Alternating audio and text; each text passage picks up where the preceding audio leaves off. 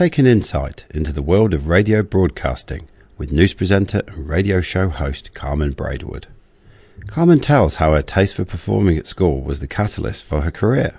She talks about how she's drawn to the Olympics of live broadcasting, that is breakfast show radio, as the ultimate test and expression of her and all her capabilities. Self-confessed change junkie, Carmen gives insights into the nature of the broadcasting industry, how her mindset has aided her to meet the challenges of career setbacks, how she is able to consistently be present and show up with high energy levels, as well as the future of radio and media itself.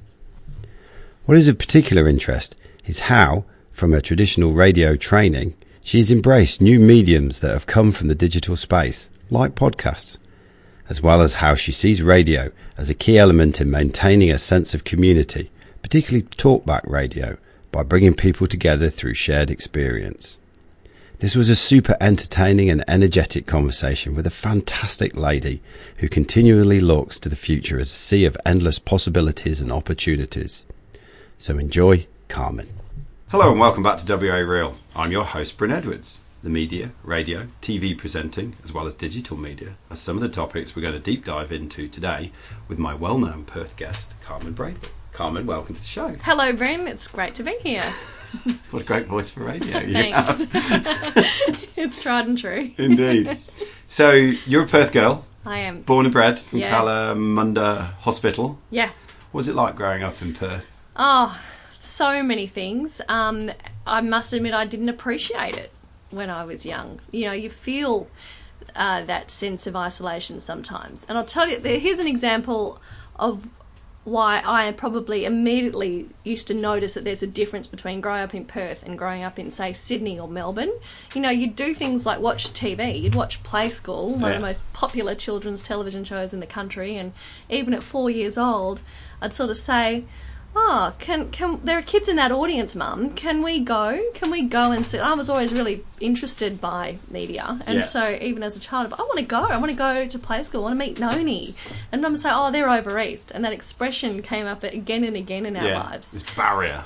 Yeah, and there's no over west when you live in Sydney or Melbourne, is there? You know, but throughout my whole childhood and adolescence, there were things that you were prevented from being able to do perceivably just because of where you lived in Australia, and that was a frustration for me. And I recall by the time I was about, sort of 15, 16, I used to say things much like I hear my stepson say now, like, oh, I'm getting out of here the second I can. You know, and I really was determined. Quite a bit of hurry to get away. Yeah, but that's changed a lot now. Yeah. So why did you? Because you went away, didn't you? Yeah. And then you've come back. Yeah. Why did you come back? Great job offer was the on paper reason, and that would have been all it would have taken back then too. I was 29. I was living in the Gold Coast. Had a fantastic job reading the news in the local radio station. Fantastic in my eyes. You know, it might not have been a great job in the world scheme of great media jobs as a regional radio presenting gig, but I really liked my colleagues. I liked where I lived. I had a terrific lifestyle, and then I got the opportunity to do my own show in Perth, the city I grew up in, and the lure away from being a newsreader, which I tended to do more of in my career, what's that, the newsreading? Yeah, I've always wanted to be a newsreader. That was what I liked, that kind of, the lady writer on the TV screen kind of thing. I always had that in my head. I wanted to do that.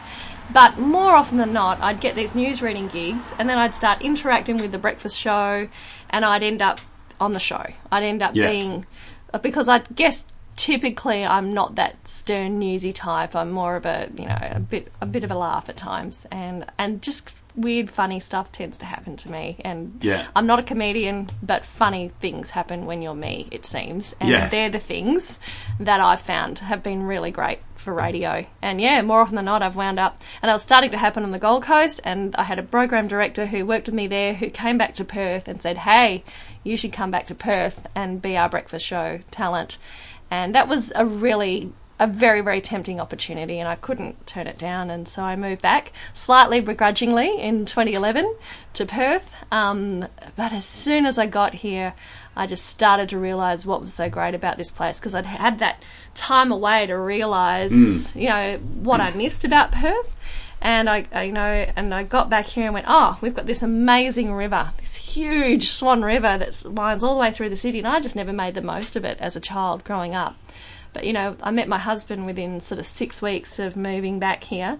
Right. We started dating, and he would take me out on his jet ski in his lunch break, you know, and I'm thinking, it's Friday afternoon, I'm just riding around a jet ski in the middle of the river. I know, look at him go, wow, what a date. You know, he's making him sound like a real bogan, but he's not. But, you know, we were making the most of it. You know, before too long, we had a little boat, and we could whip around the river, and the beaches were nearby, and yeah, I just started to realise, and I had a great love of being on the water, and I started to realise how accessible that lifestyle was here, even if you weren't earning a lot of money, and that was really cool, and I completely reevaluated what I love about this city. Fell in love too, which probably helped. And, yes. And boys or girls involved. They do, don't they? And I do often credit meeting Ryan with giving me some longevity in a job, because I was a little flighty in my career. I would always enjoy a job, have a great time with it until I didn't, and then I go, great, I can get a new job now. And radio's a bit like that. You can put feelers out, and before too long, you've got another tantalising opportunity, and you've got a reason to leave.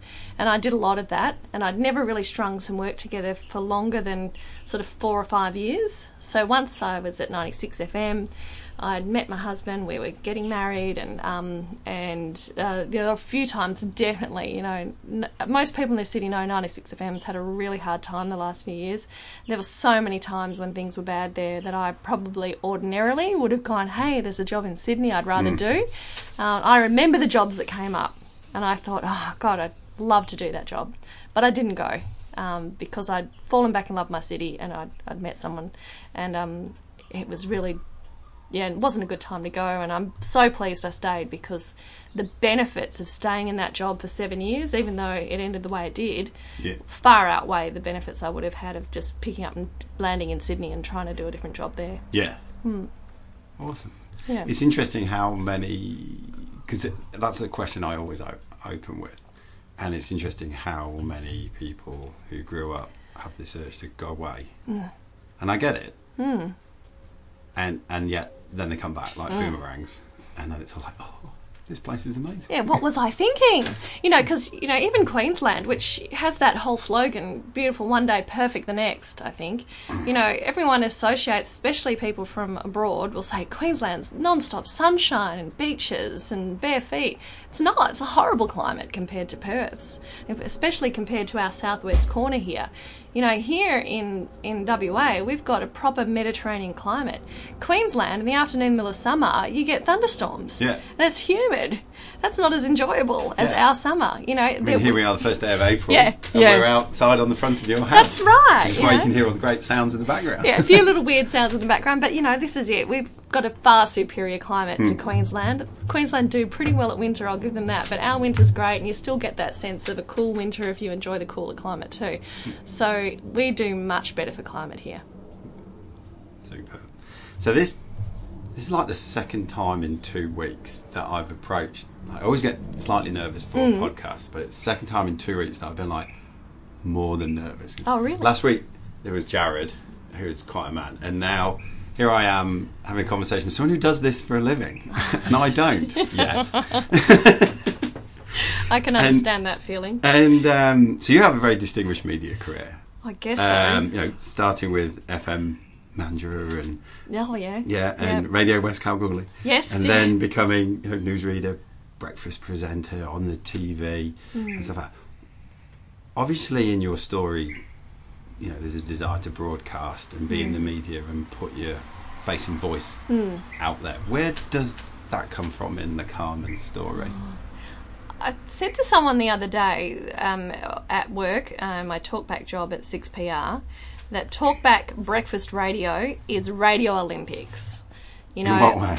All the skills that you require as a live broadcaster are on display, required and on the go. And to be able to keep it together when you're trying to time out to certain times. So, for instance, on Sunday we had to be out and thrown to the women's grand final for the AFLW by 22. So we're timing all the things we're saying. You're working with a partner who you're trying to, coordinate with and speak together, get enough airtime so there's a good balance between the two of you. You're thinking about the content you're delivering. You're thinking about the callers you're putting to air. You're thinking about the person who's driving the panel and making sure they're across what's going on. The producers in your ears talking about this and that. That live performance skill is what really gets me excited about going to work. And that comes from, I think, being a performer in high school. And I was a musician. I played music as a kid and wasn't very good at it. I was a singer and a dancer and all those things, and I loved acting. But I realised what I loved was the thrill of just being all out there, one chance to get it right, or that's it. There's nothing more exhilarating than that, and there's no greater mental challenge than being able to get that right. And a lot of people say, it's an easy job, I could do that. So I used to sit there and agree. I used to downplay it. Anyone could be a radio announcer or a newsreader or whatever. But I now believe, or a TV presenter, I now believe we make it look easy, and that is the art. And I probably used to do myself a disservice by saying that. It's hard work. It requires a bit of intellect. You need to know a little bit about many, many things in order to be able to converse about such a range of topics and to interview other people about those topics. And to do it live, live and dangerous. There are no nets, there are no takebacks. There's no, can we do that bit again? I messed it up. I didn't like the intonation on that sentence. No, you've got one chance to get it right. It's the ultimate live performance. And unlike rehearsing months and months for a play, it's exhilarating and it's a challenge, And a test of you as a person. Yes, a test of your mettle. And you've got immediate feedback too, especially with social media now. If people don't like what you're saying, you know about it in a heartbeat, and so what I used to enjoy about the applause of live theatre or something, now I get every day when I go to work.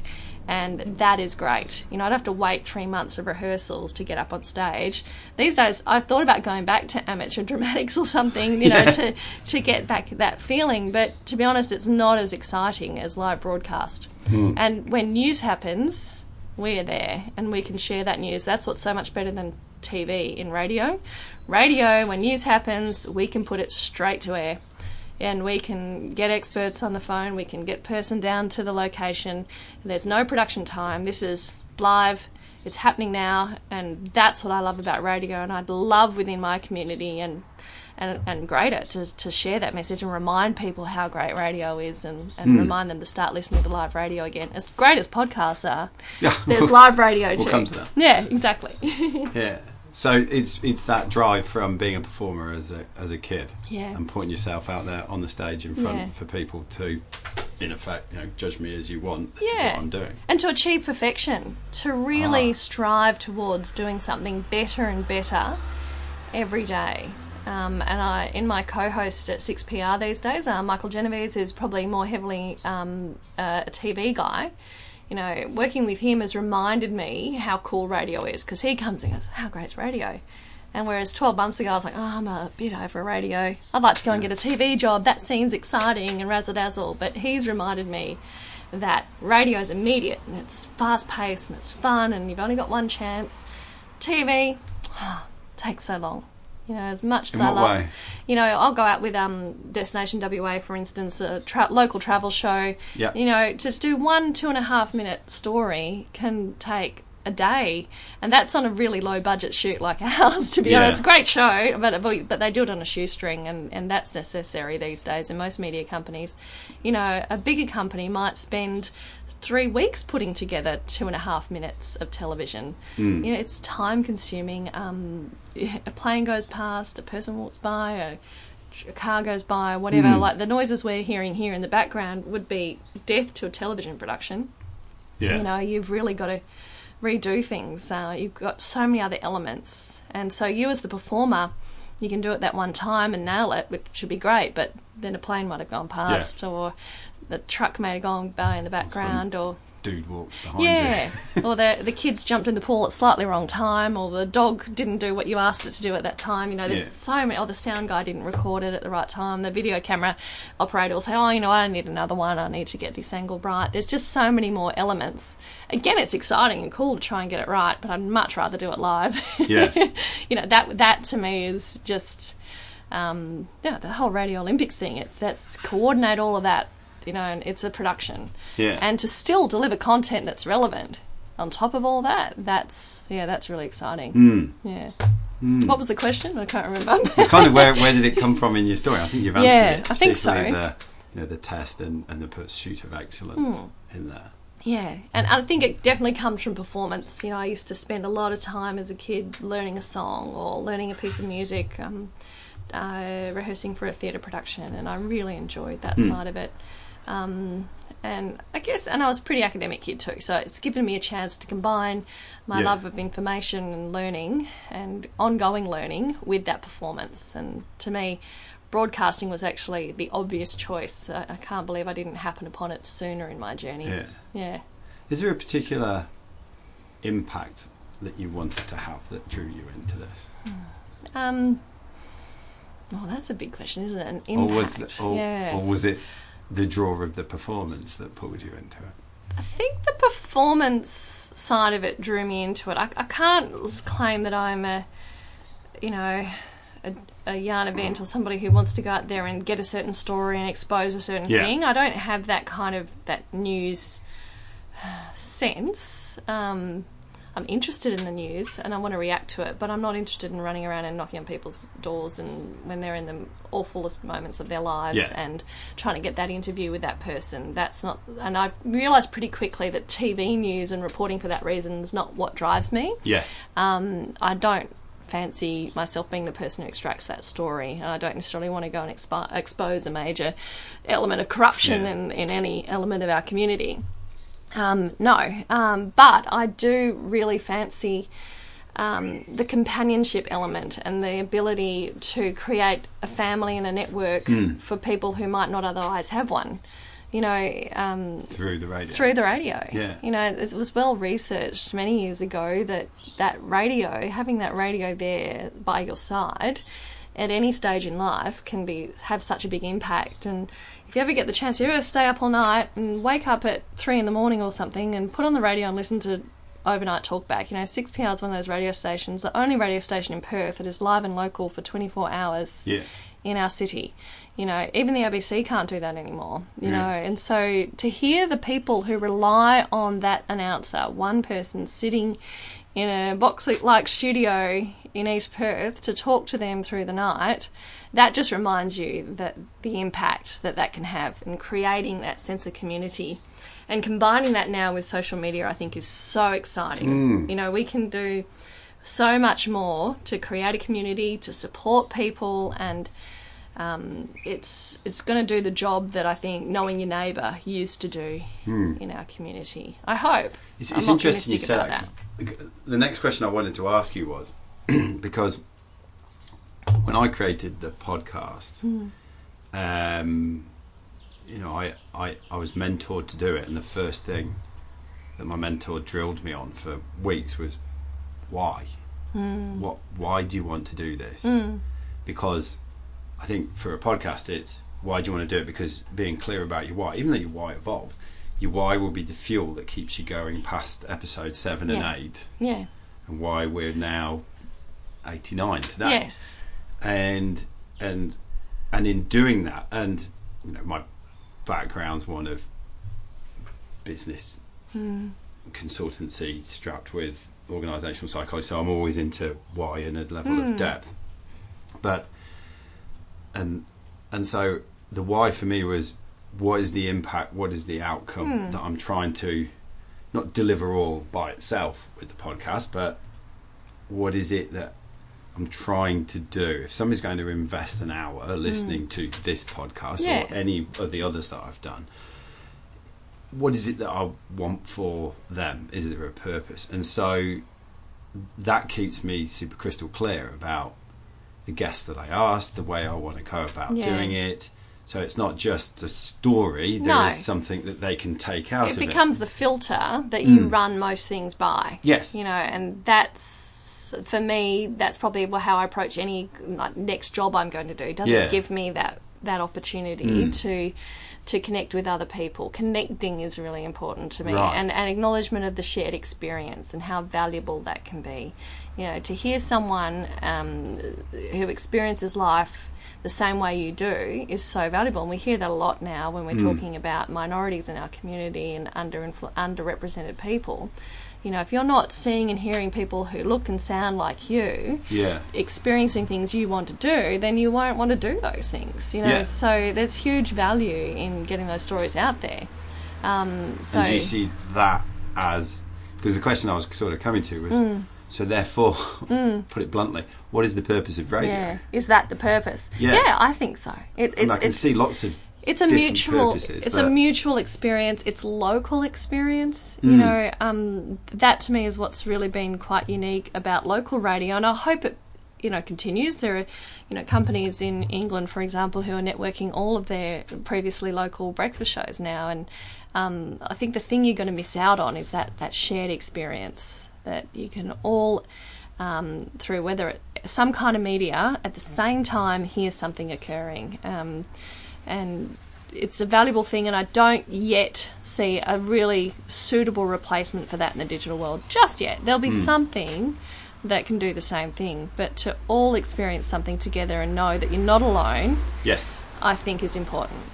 I think that's really powerful, because already with, say for instance, the podcast, I've had people ring me up and say, I can't believe you're talking about things that only go on in my head. Yeah, that's great. Now, exactly. Yeah. It sounds funny, but on another level, you know, if somebody's just having that conversation with themselves in their head, then that's quite a quiet, insular place. You've opened their world. You've helped them realise that they're not the only one feeling that way, and that's powerful. That's really important. Yeah. Yeah. And I hope that's what we get to do with radio. You know, just by waking up and saying, I don't know, even something as simple as driving to work in the rain this morning. If you've done it, and so has this person, you're hearing a caller who's had that same experience, and of course it can apply to much bigger things too. You know, it can apply to issues and illnesses and life's dramas, but even the simple things is a psychological benefit, I'm sure, and you'd know more about that than I do. But then to not believing anymore that you're the only one. Yeah. I guess the challenge that I get, because of the way I think about things, it's acknowledge, and then what can we do to move through it. But that's another conversation. I'm interested in that. Yeah, because I've got this real thing about, you go on the internet and it's full of inspiration, right? You know, you can see inspirational memes and quotes and little snippets and people standing on a stage belting out inspiration, and you know, I went to TEDx Perth and that's full of inspiration and this, that and the other. But inspiration accounts for nothing if you don't go home and do something with it. Point. So it's kind of, and that's what I try and stimulate with this, and so sometimes that's why. It's probably because of that restlessness. Sometimes I get frustrated with radio and TV and stuff. It's kind of like, you're taking me to this point, where are you going to take me next? That's a great point. You know, there's almost a lack of responsibility from media, traditional broadcast media, up until, or historically there has been. And I'll give you a reason why that probably occurs. I think it's the immediacy of it and the short time frames of the content. So everything that media tends to do, particularly in a commercial setting, is condense information, make it bite-sized, easy to get out there, quick to get out there, a nice, neat, tidy package. It's literally called a package. A television news story, for instance, is a package of 2.5 minutes, and that's it. We simplify the issue. When really, to achieve any great value around that issue, you do need to flesh it out further. But that's less commercially enticing. So you're right. We give the information, we say, that's yours, take and do with it as you please. We don't have time to talk about it anymore. Indeed. Yeah. And then there's the gap. Yeah, and then the consumer ends up with stacks of 2-minute packages. Yeah. And they don't necessarily do anything about it. With it. Yeah. Then again, you know, if we do inspire conversation, that's why I like talkback, that's why I like social media, for respectful debate, I think you can come somewhere towards re-education. And re-education is really important. I think with the example of the recent racism controversy, which again raised its head in AFL this week, and the West Coast Eagles' response to educate their fans and supporters, not to attack them, not to say, hey, you're racist, you're evil, you're mean, but to say, we just want you to think about this and realise that what you're saying is wrong. You're not a bad person. We just want to educate you. There's definitely a community of people, in that example, who don't realise what they say and do can be perceived in a certain way.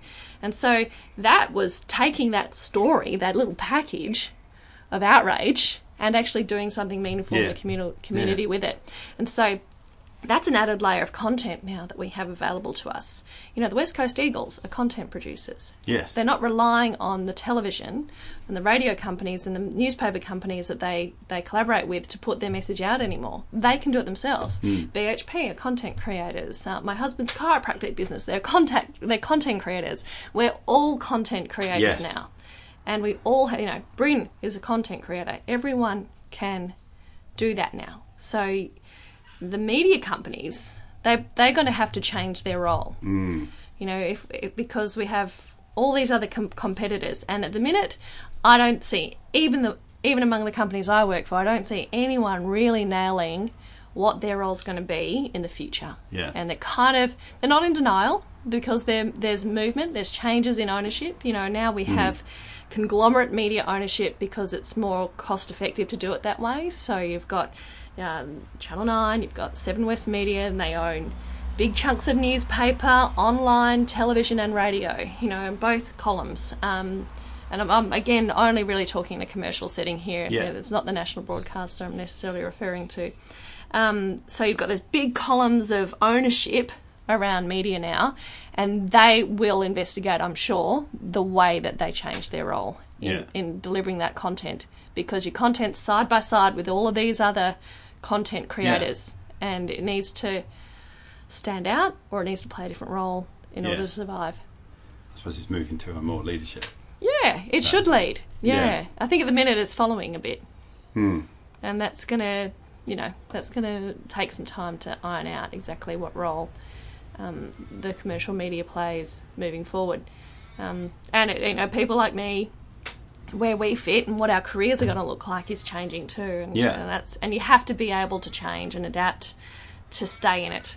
You just can't stay the same. I was going to ask you about this because obviously, I looked at your LinkedIn account and you did a whole lot of education as a radio programmer and stuff like this. So and the jobs that you've taken, you've really sort of ground it out in a traditional setting. Very traditional. And yet now here you are, being interviewed on a podcast in digital media by some dude who has no background. It doesn't worry me, don't worry. Honestly. I know, but, and my fiancée Lucy, she went through a traditional setting of being a journalist and worked, in the UK and then for the West for 10 years. And yet now, every man and his dog's got a blog post and has got an opinion. And they can just do it now. And they can just do it now. Yeah. So how have you managed that? I mean, let's be honest. At the start, was there a bit of, oh no, piss off? A bit of bemusement.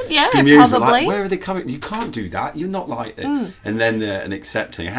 Tell me about that. I think, the bemusement. I was always a little more open and ready to accept it. I'm an opportunist. I really do see opportunity in everything. And opportunist is probably the wrong word. I'm positive. I'm an more optimistic person. So I see opportunity and change.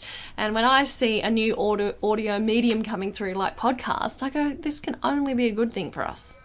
There's hours and hours of content that doesn't make it to commercial radio each day because there's no time. So where do you put that? You can put that in the digital space.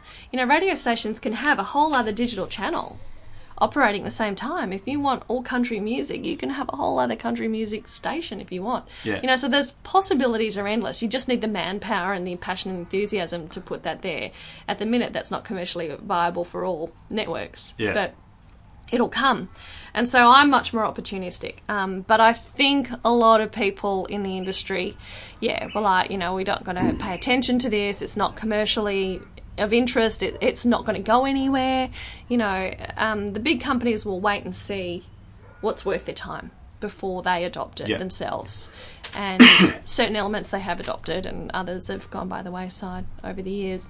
And there've definitely been people in my industry who I've worked with who've kind of put their head in the sand and said, well, that's not real. But, one day we'll find a way to kind of fairly measure all these things against each other.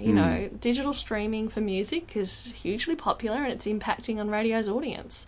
And this, I speak about radio a lot because that's what I know. I know more about radio numbers than I do. To talk to you. It's more than I know TV numbers or anything like that. But, back in the 80s and 90s, radio shows that were rating number one had 20 and 30% of the audience. Now, number one radio shows, I'm pretty sure Mix is number one in breakfast at the minute, this 8-week survey period, and they're on a 14 or 15. So 15% at the best. I don't think anyone's had 16% of the audience for a long time. 15% of the audience is about as high as it's going to get for your best radio station. Yeah. So the audience is just contracting, there's just less and less people. Diversifying off to do other things. There's other with options. Concentration. Yeah. Many, many other options. And you'd be crazy to think that podcasts like this one and streaming services and just listening to your own music in your portable device. Can't even see iPhone anymore because there's many other portable devices as well. Just listening to that portable audio is eating into that audience without a doubt. Yeah. So we need new ways to be relevant and interesting, and I want to see that within the radio industry. I'd be very excited to see some change and development, and that's why I like Talkback. Talkback to me has the greatest scope to reinvent itself and bring a great new audience to it, because that's what's unique. The human element, the person talking, the opinions, back and forth. You're not going to see that on your commercial FMs right now. Maybe we will get some commercial FM Talkback coming through.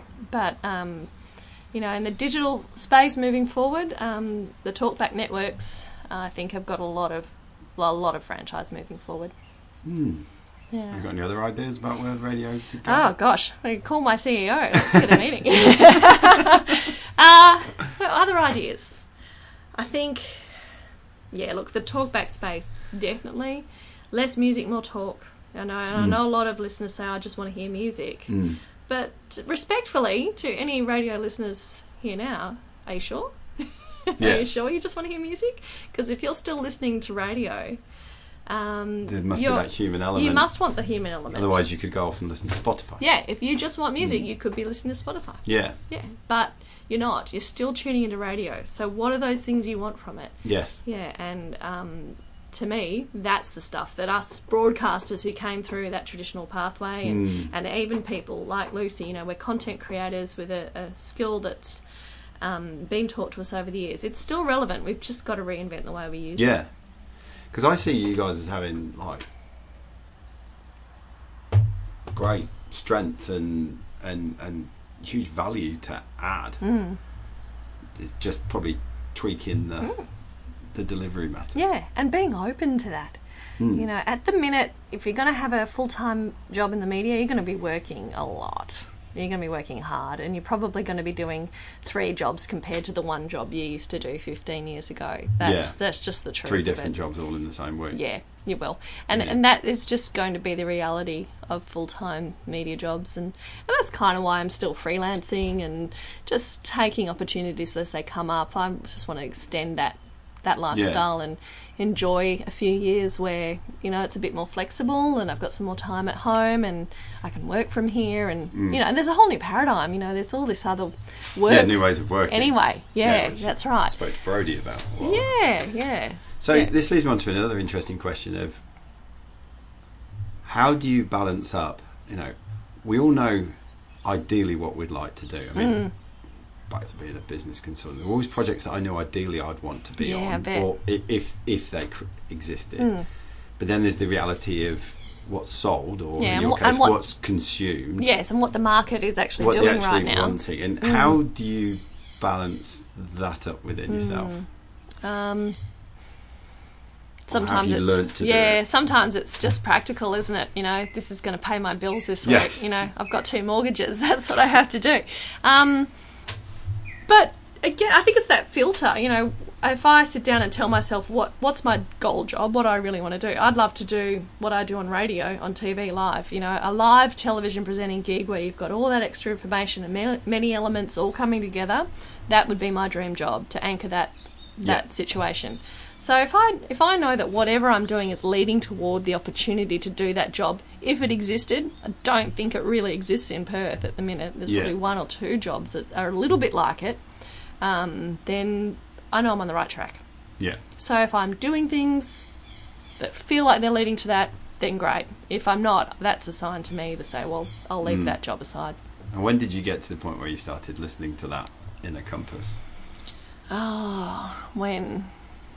Only in the last couple of years, I'd say, truthfully. While I was working full-time at 96 FM in particular, it was just so draining and tiring and relentless that I wasn't thinking about much more. Most of the time. In saying that, I always knew there'd be an end to that job. Every media job comes to an end at some stage. I believed I was well on borrowed time by year 6 or 7. So I was doing things like getting my website ready, blogging, preparing and understanding my brand and what I would go out into the community with well before that job came to an end. So that drove me. That was very interesting to me. And I was really excited by the concept of not having that job anymore and finding out what I could do instead.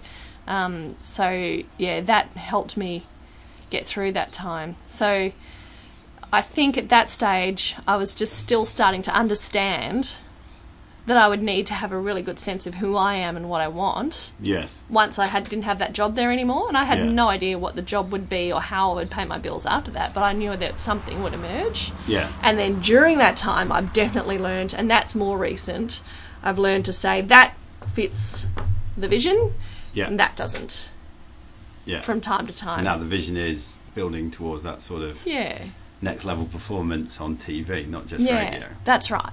I think that's what I envisaged would be an amazing way to, to exercise that skill set, to really get the most out of it, and maybe that's the content that's going to help. This again, it's coming back to what's that content going to be that revolutionises this industry. Yes. It can't keep doing the same thing because we're just going to get less and less relevant. And I'm talking long term here. Yes. There's got to be something else, and I believe even within my lifetime there'll be something else. Yes. And I just want to be ready when that something else exists. It doesn't necessarily exist right now. It's interesting that you had the foresight. I mean, obviously, you've probably been in the industry long enough to know that jobs don't last forever. To then have the foresight to, I'll start putting the foundations down for something else for after this. Because so many of us, that could be applied to so many people, who, irrespective of the job. Any industry, It's just a personality type, isn't it? Yeah. I'm probably viewed as a bit annoying and a bit earnest to some people. I get that. Why is that? I don't know. I just think it probably comes off a bit nerdy and geeky and intense, but that's just my personality, and I'm quite comfortable with that now. I used to try and feel like I had to act more cool and less, more aloof, and like I didn't really care and I wasn't really trying. It's not cool to try, but now I'm like, well, I spent my whole childhood being that kid who tried really hard and thrived on success. So why did I grow into an adult who wanted to convince everyone that I just that I didn't give a shit? It's like, I do give a shit. Do give a shit. And I value and respect people who do give a shit. Yeah. So why did I want to be associated as someone who didn't? Yeah. Yeah, rejecting the whole cool to drop out thing. Yeah, that's right. No, I like doing well, and I want to do well, and I like the industry, and there's a lot that it still has to offer. Yeah. So I'd love to tap into that.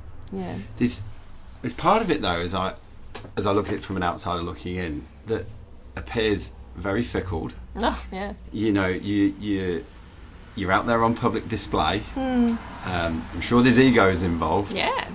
It's necessary. You need an ego. Yeah. You do. Yeah. A bit like politics, I suppose, on one level. Yeah, exactly. But you're out there. You put yourself out there, and as you found with your radio job, when you get axed, it's public. You know? I've been made redundant twice, and nobody knows about it unless I tell them. Yeah. Yet everybody knows you were. Yeah, that's right. How do you deal with that? I think that when you said it's fickle, and I went, oh, hang on. No, it's not actually. Okay. And that helped me deal with it. It's not in what way? Because your relationships and your reputation and your ability doesn't go anywhere just because you don't have a job anymore. So the relationships that I maintain, and with people like Lucy and with other contacts within the industry and all of the industries that surround broadcasting, so with publicists in the area and with communications experts and even politicians and business owners, those relationships have endured. And people who have good relationships in any industry, I believe, will always be employable. And I'm sure that would have applied, in your industry when you had redundancies. You didn't think, well, you didn't think I'm defined by this one job. You thought, well, hang on, I've got this whole network around me that hasn't gone anywhere.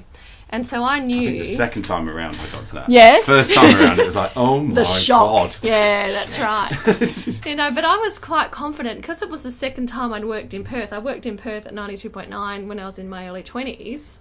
And early to mid-20s and at Mix. And so all of those networks are still there. And all those people, are contacting me and saying, oh, we understand how hard it's been there for you. Don't worry, everything will be fine. Everyone got it. Everyone understood that new owners had come into the station. They'd changed so much. It was impossible for us to improve the ratings. And any ratings that we had improved were a wonder. And they were all attributed to us. So... we were actually doing quite well. Everyone was saying, oh, it's ironic, the station's doing brilliantly and, they've come in and changed it, So, that comes back to that people had faith in the individual, myself and even my co-host, that people said, well, you're good people, you've still got that. And I see evidence of that working for other people who are great at their job and who maintain their friendships and relationships and are great to work with are employed to this day. Everyone's been sacked. Yeah. They really have. Yeah. That was the other thing that happened when it happened. Everyone's like, oh, it happened to me, happened to me. Everyone comes out the woodwork. Oh, yeah. Or, everyone's been sacked or had a redundancy or, whatever has changed around them has come through. And, I didn't get terribly upset about it at all in the first few weeks. Maybe later down and I had some health issues that really more so triggered me getting unhappy. It wasn't the immediate change of the job situation. It was the changes to how I thought my life would pan out based on the health issues. It wasn't the job. To me, I still had plenty to look forward to in my career. That wasn't what defined me. Yeah. And again, it's interesting because as I'm listening to you, there's that whole put yourself out there challenge. Sometimes it wins, sometimes it doesn't. Yeah. Pick up, learn, move on. Learn. It's an incredible sense of resilience. Yeah. Because it's about you as an individual, not the job defining you. Yeah. Because I can imagine it'd be easy for, come and get axed. And then it's, it's made public and then people's first assumption would be, oh, because it's crap or something, and then therefore they are crap. Yeah.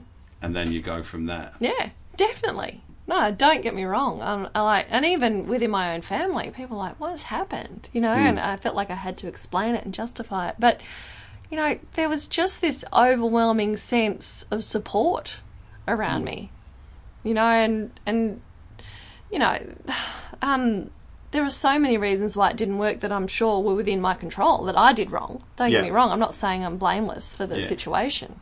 But there are also so many things that were outside of my control, and I just felt like the supportive people in my life and in my networks were just well aware of that, and every time you read a story of other people's journeys, they always say no one's an overnight success. There's always failure on the way. That's just normal. It's just part of life, isn't it? Overnight success with 20 years in the making. Yeah, that's it. You've got to kind of keep shooting for that next thing, and yeah, I was really ready. I never would have walked away from that job, but I was quite ready to do it. But I could never have turned my back on it. It was financially secure. It was easy enough to do.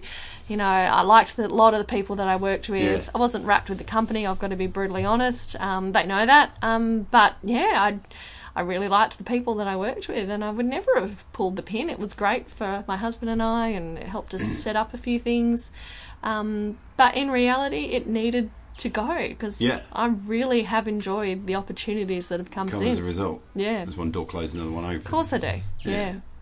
It's interesting you talked about, you know, being unwell. There's also, like, in preparing for this, I looked at some of the media clips that you've got on the website, and again, with what you do, you've got to be switched on and present and upbeat and smiley. Oh, yeah. Yeah. Probably when you don't want to be. Sometimes. Oh, yeah, for sure. How'd you do that? Fake it till you make it. I'm generally a pretty happily disposed person. Yeah. To be fair. It's a bit scientific too, you know. I look after myself as much as I possibly can. Eat the right things, get the right sleep. If you don't, you know, I do warm-ups in my car when I'm going to broadcasting gigs, you know.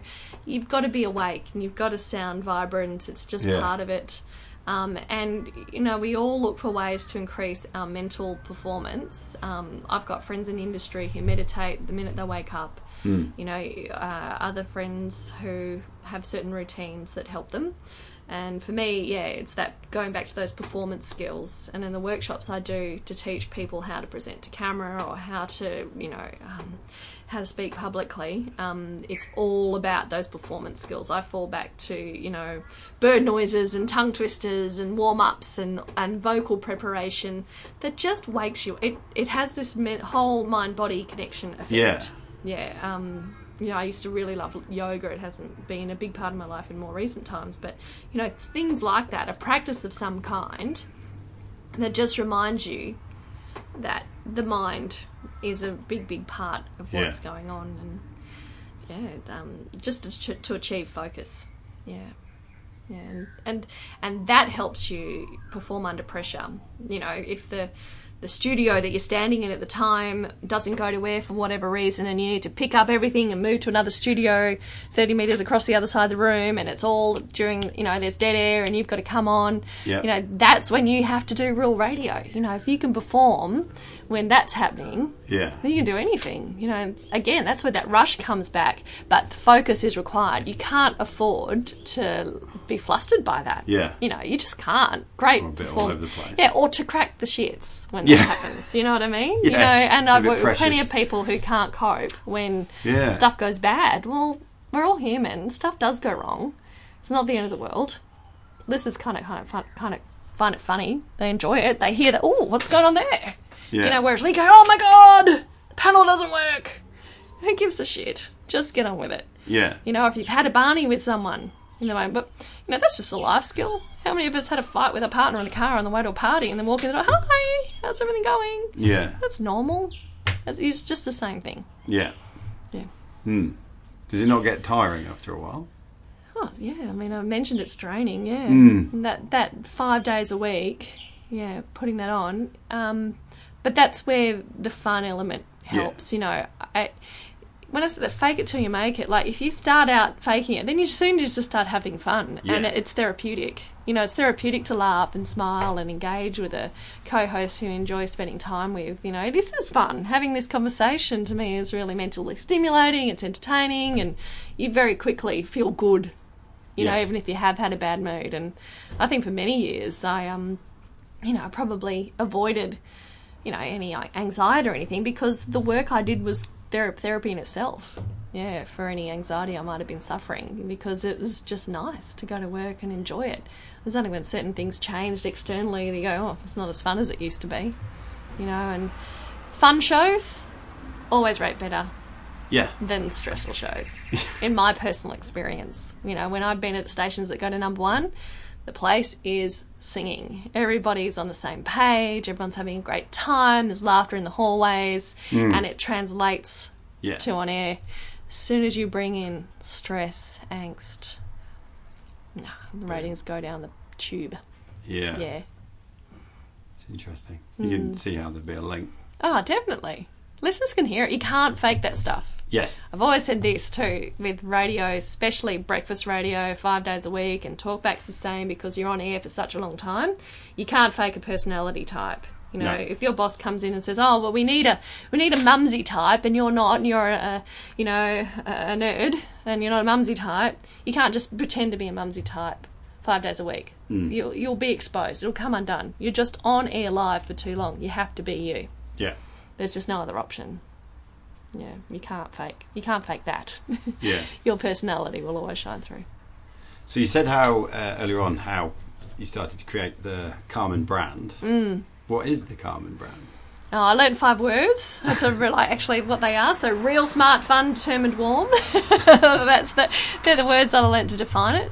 But it comes from me. It comes from within, and I did some work with a specialist who, interviewed a process we went through. I think the thing I learned about it, that helped me define it. That helped me run the filter through the things that I do and the stuff I put out there to make sure that that's the side of me that's being promoted through social media. Yeah. But it's steeped. It's me. Yeah. It is the essence of me. Yeah. You operate around a real brand too. Yeah. It's just not hiding anything. It's just being honest. Being frank.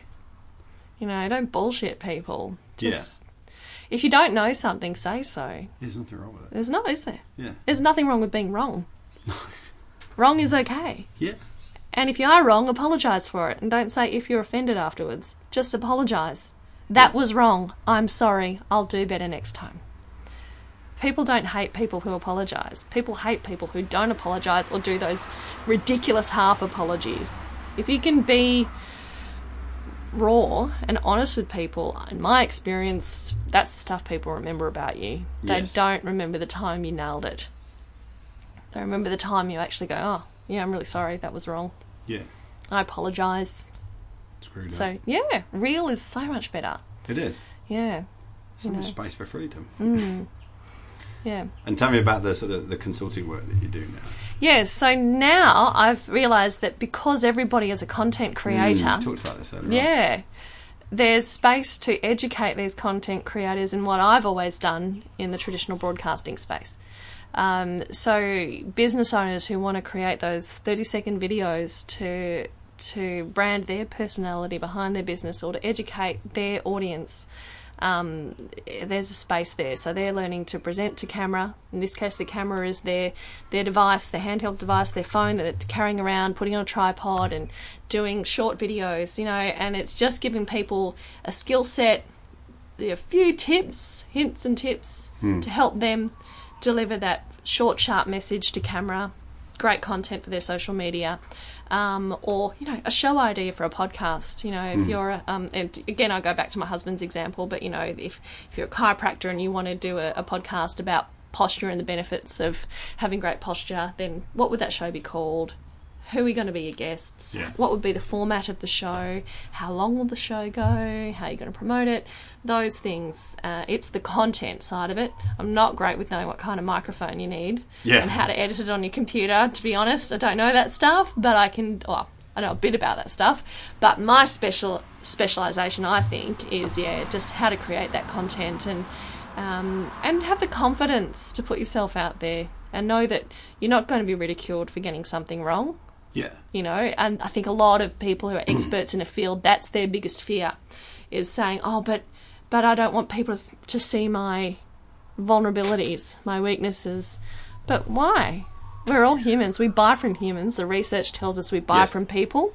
We don't buy from corporations. People buy from people. That's right. So tell your audience, I keep saying they are an audience now, but tell your customers that you're a person that they will connect with, and you can afford to make yourself vulnerable to them, to share some more information about you, and all of the information is telling us now that is the way to market a business, and it's free. It's so simple, like why wouldn't you make the most of it? Social media largely is free and easy there to use. Yeah, you might have to hire someone to help you manage it, or, you know, you might have to do some training to help you understand how to do it for yourself, or to get your staff to do that for your business. But for the most part, what you can achieve with social media advertising is mostly free. Yeah. If you want to promote, you can spend more money on it. Yeah, you can boost it and whatever. Yeah. But, you know, there's just a huge opportunity and I've been using that for my own brand now to help boost, you know, I MC events, and I get a lot of work emceeing events through promoting that's what I do on my social media platforms. So, yeah, and that's, yeah, I think that's the way forward for me. Yeah, and I'm sort of turning that into workshops for people as well, and tailoring them to certain markets, to certain industries, but also keeping it quite generic and saying, hey, if you want to learn how to find your voice as a podcaster, then come and get in the studio and we'll muck around for a while and find out who you are. It's interesting. It's almost like days of just putting out these sort of faceless adverts are passing, and people want to know who is it I'm buying from. I've actually, I suppose unsurprisingly, but every now and again I get phone calls and emails from previous guests who say, wow, I've ended up with 5 new clients because I came on your podcast. That's right. But then the most interesting thing is that the clients that they have, they don't just come in and buy a little bit. They come in and go, right, I want the full service and I want to do this. Yes. Because they've listened to the journey. Yes. And they've connected with it. And it's built trust. And it's like, oh, wow. You know, so you were the person who was, like me, stuck in this place and couldn't quite make a move forwards, and then bang, you had this epiphany, and then you took action on the epiphany and moved forward. Yeah, because that's that shared experience again, right? You know, you can relate to something that someone else has been through. You're going to want to work with them. And then you can follow their journey and go, oh, wow, so you did this, and then that took you to there. Oh, maybe I might do a bit of that. Yeah. Yeah. And that's the stuff that on radio shows we've been doing, and I appreciate that for a lot of people, they're not really familiar with what radio shows are like anymore. You know, as I described, those audiences are small now. So we're skilled at that. If you know any ex-broadcasters, you know, talk to them about relatability and sharing stories and vulnerabilities and how that can work for your business, because that is a skill set that broadcasters have. Yes. And a lot of us don't realise we have it and haven't learned how to communicate that with the public yet. But you know, because it's lifting the curtain, isn't it? You know, and that's the thing. We've always been very good at just saying, oh, you know, it's irreverent. It's irreverent. You know, we're just kicking around, chatting, being real people.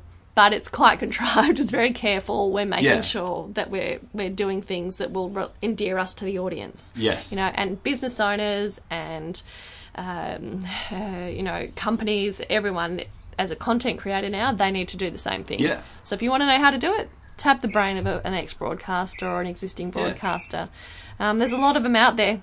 A lot of them are out of work too. So if you find one, get them in your business. Indeed. Yeah, no, it's interesting the amount of small business owners that have been on the podcast, and the first response is, well, why do you want to speak to me? Yeah. And then you speak to them, and then all of a sudden there's these amazing stories erupt of how they created their business. Yeah. And all of a sudden you think, that's really cool. Of course it is.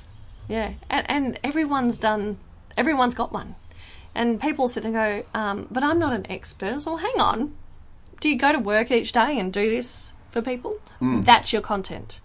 That's your expertise. Share that. And then, like you say, find that background story. You know, everyone's got a story of struggle or something that happened in their life and their journey to getting that job or building that business or that qualification. Yeah.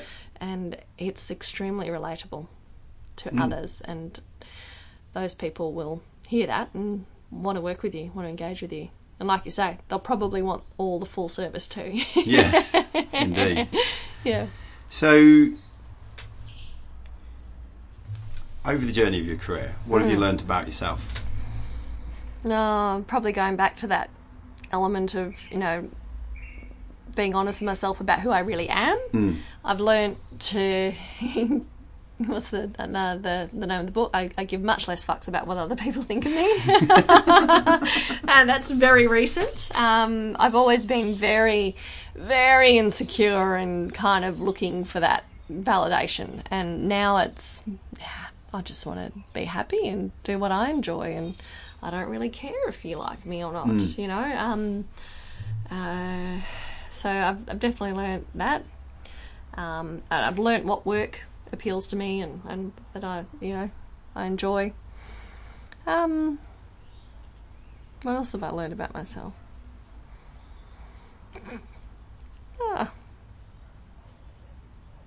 I'm really giving this good thought. I want to make sure I get the right answer, I suppose. But yeah, that studious nature, that desire to succeed and to do better at all times, I think has really emerged. And I've learnt that I used to hide it, but I'm more than happy now to say, hey, that's just who I am. And let's work together and achieve great things, or don't worry about it, that's fine. I'll work with someone else. Yeah. Have you become clearer on your purpose in life? Oh, it's a little hazy, isn't it? Yeah. Yes. Yeah, that purpose being connection. Yeah, I am more clear on that. Yeah. Connection and shared experience is definitely clearer, and I probably am clearer on that in my personal life now than I have ever been. My personal life was very secondary to work for a really long time. Just really got a lot out of career and made a lot of personal sacrifices for it.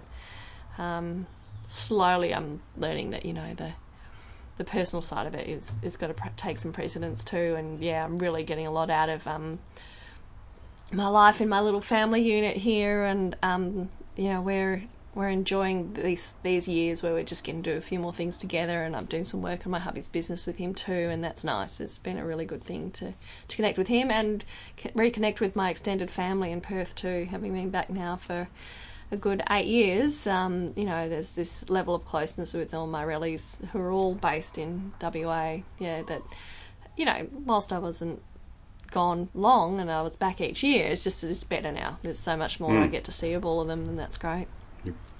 Would you argue that you're more present and less restless? Yeah, definitely. Yeah, much more present in day-to-day life in general. Yeah, awake, much more awake. And with the relatives as well. Yeah, definitely. You know, and I'm getting to see my cousin's kids grow up, and I really love these kids. It's amazing to see them, and yeah, and that's cool. It's good to be here for that. Because you've also, in your time, become a stepmom, haven't you? Yeah, I have. Yeah, that's Which is a journey, just to all of a sudden be in there. Yeah, and it was sort of thrown in the deep end quite quickly. So it's because of the hours I used to do, so I was working mornings, and my boyfriend at the time and my now husband was working the afternoons generally. I would do a few school pickups really early out just to help out Ryan. And so suddenly there I am at sort of 30 years old, having never been around children in a caring capacity, having to look after this 8-year-old boy. And all the challenges that kind of went with that. Yeah, it was tough. It was, I resented it after a while because I got lent on, I think. When my perception was that he suddenly went, oh, this is great, what a great solution.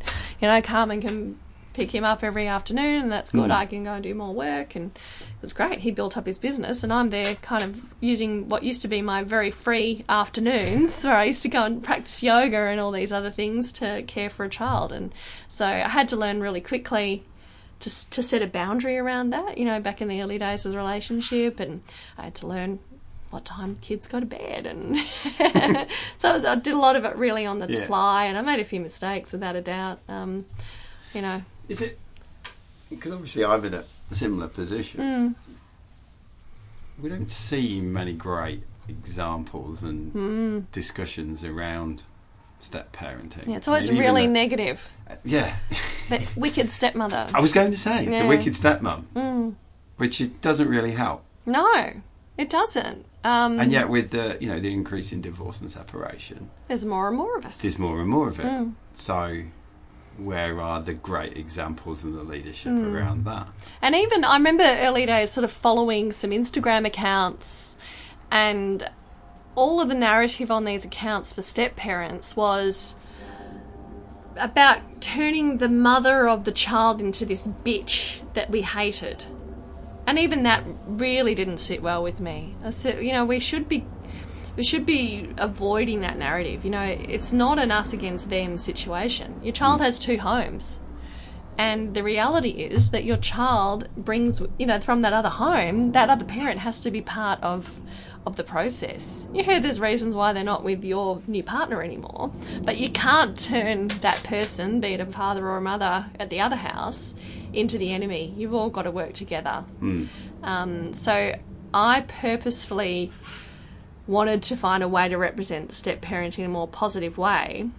But in part of my story, I have shared stories where I did absolutely the wrong thing, and I wanted to explain why that sometimes happens and why this ugly stepmother kind of thing does come out, because I think we get to a point where we feel like we're being lent on. It's because so suddenly you leave that single life behind, and you don't just have a new partner in your life.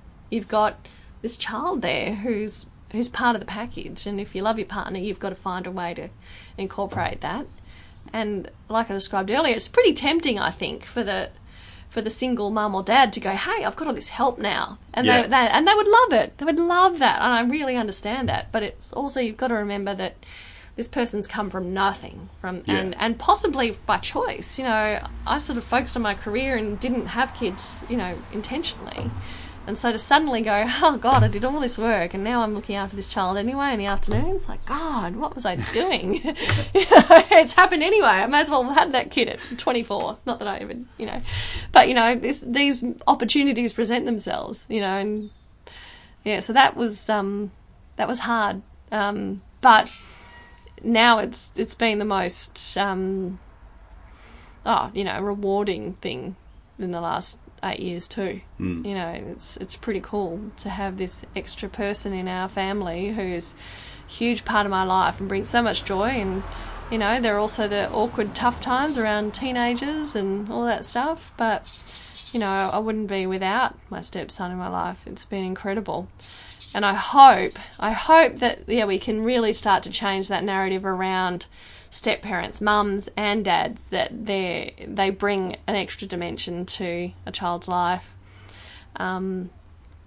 It's tough. You sort of get all of the work and none of the glory sometimes, I think, and I say that, I don't want to sound like I resent it still, but just sometimes people sort of dismiss the step parent and say they don't actually do anything. It's like, well, no, they do. They do a lot, and they contribute a lot to this child's experience of the world. And you have a Mother's Day and you won't get a card or any gift or anything, and or be acknowledged, and like, well, you're still being a mother. So if you have step parents in your life, remember that they are still and I don't think we need a stepmother's day or anything like that. But I think we just need to remember the role they play. And it might not be 100% of the time, but it is part of it. And they are making a similar level of sacrifice to a parent, especially when you've got that co-living situation, because anyone who's, got kids who move between two houses, they're getting a week off. They might not love it, but they're getting a week off. So if you parent your kids full time, think about that. Yeah. Something in that, And for step parents, to be honest, we look forward to that week off, Whereas I know that for the real parent, it's like, that's hard to get through. So you got this it can do a lot for your relationship in negative and positive ways, You've got to learn to experience and appreciate each other's experiences better. Lots of weird thoughts around that one. There's a whole lot of exploring that needs to be done, isn't there? Yeah. And real talk. Yeah, that is the most real talk. This is the tough part of the interview. It's hard. What does the next 3 to 5 years look like for you? God, who knows? And that is so cool. I'm really excited to see what happens. The Nine Network have just bought the company that I work for in radio. I'm developing my own business idea. My stepson finishes school in 18 months. You know, so much change, and I just love change. I think I've kind of expressed that already. You know, that change junkie in me is just hanging to see what happens in the next 18 months to even just that short time. So, yeah, anything could happen. I'd really like to build my idea of helping other content creators, with the coaching and workshops. It might mean that I need to get better at creating my own content. You know, and I might go down a podcast street or something like that myself, if I can find the time.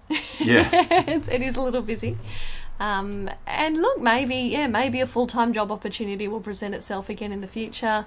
If it doesn't, that's fine too. I just want the right thing if I do go back down that street. Otherwise I'd really like to do some travel. I, worked and worked fresh out of university and never did those years travelling around as a young person, and neither did my husband because he had his son relatively young and studied at the same time. So, we're both dead keen to see a bit more of the world, and at the same time, we have a wonderful life. We're really, really lucky people. We get to make the most of our city and our state quite often. So, more of that in the future too, I hope. Lots of great activities on the water here and all that stuff. I love it. What sort of things do you do to keep yourself grounded, fit and healthy? Reconnecting with that a lot lately because I did get quite sick last year. What was that? So I have a few autoimmune conditions, and I was diagnosed with a new one last year, which is really rare. It's called Addison's disease. And President Kennedy had Addison's disease. Oh, right. It made him very tanned, and I was extremely tanned. It's not a physical tan from being in the sun, but your skin turns that tan kind of orangey colour because it's responding to a hormone that mimics melanin, which is asking your adrenal glands to produce more adrenaline, and the adrenal glands don't work. And so the pituitary keeps sending out this signal saying, give me adrenaline, and so the crux is adrenal insufficiency. And so I've probably had that for a long time, and probably made coping with my job at 96FM a lot harder too. I haven't really told anyone about this publicly yet, Bren. This is your scoop. So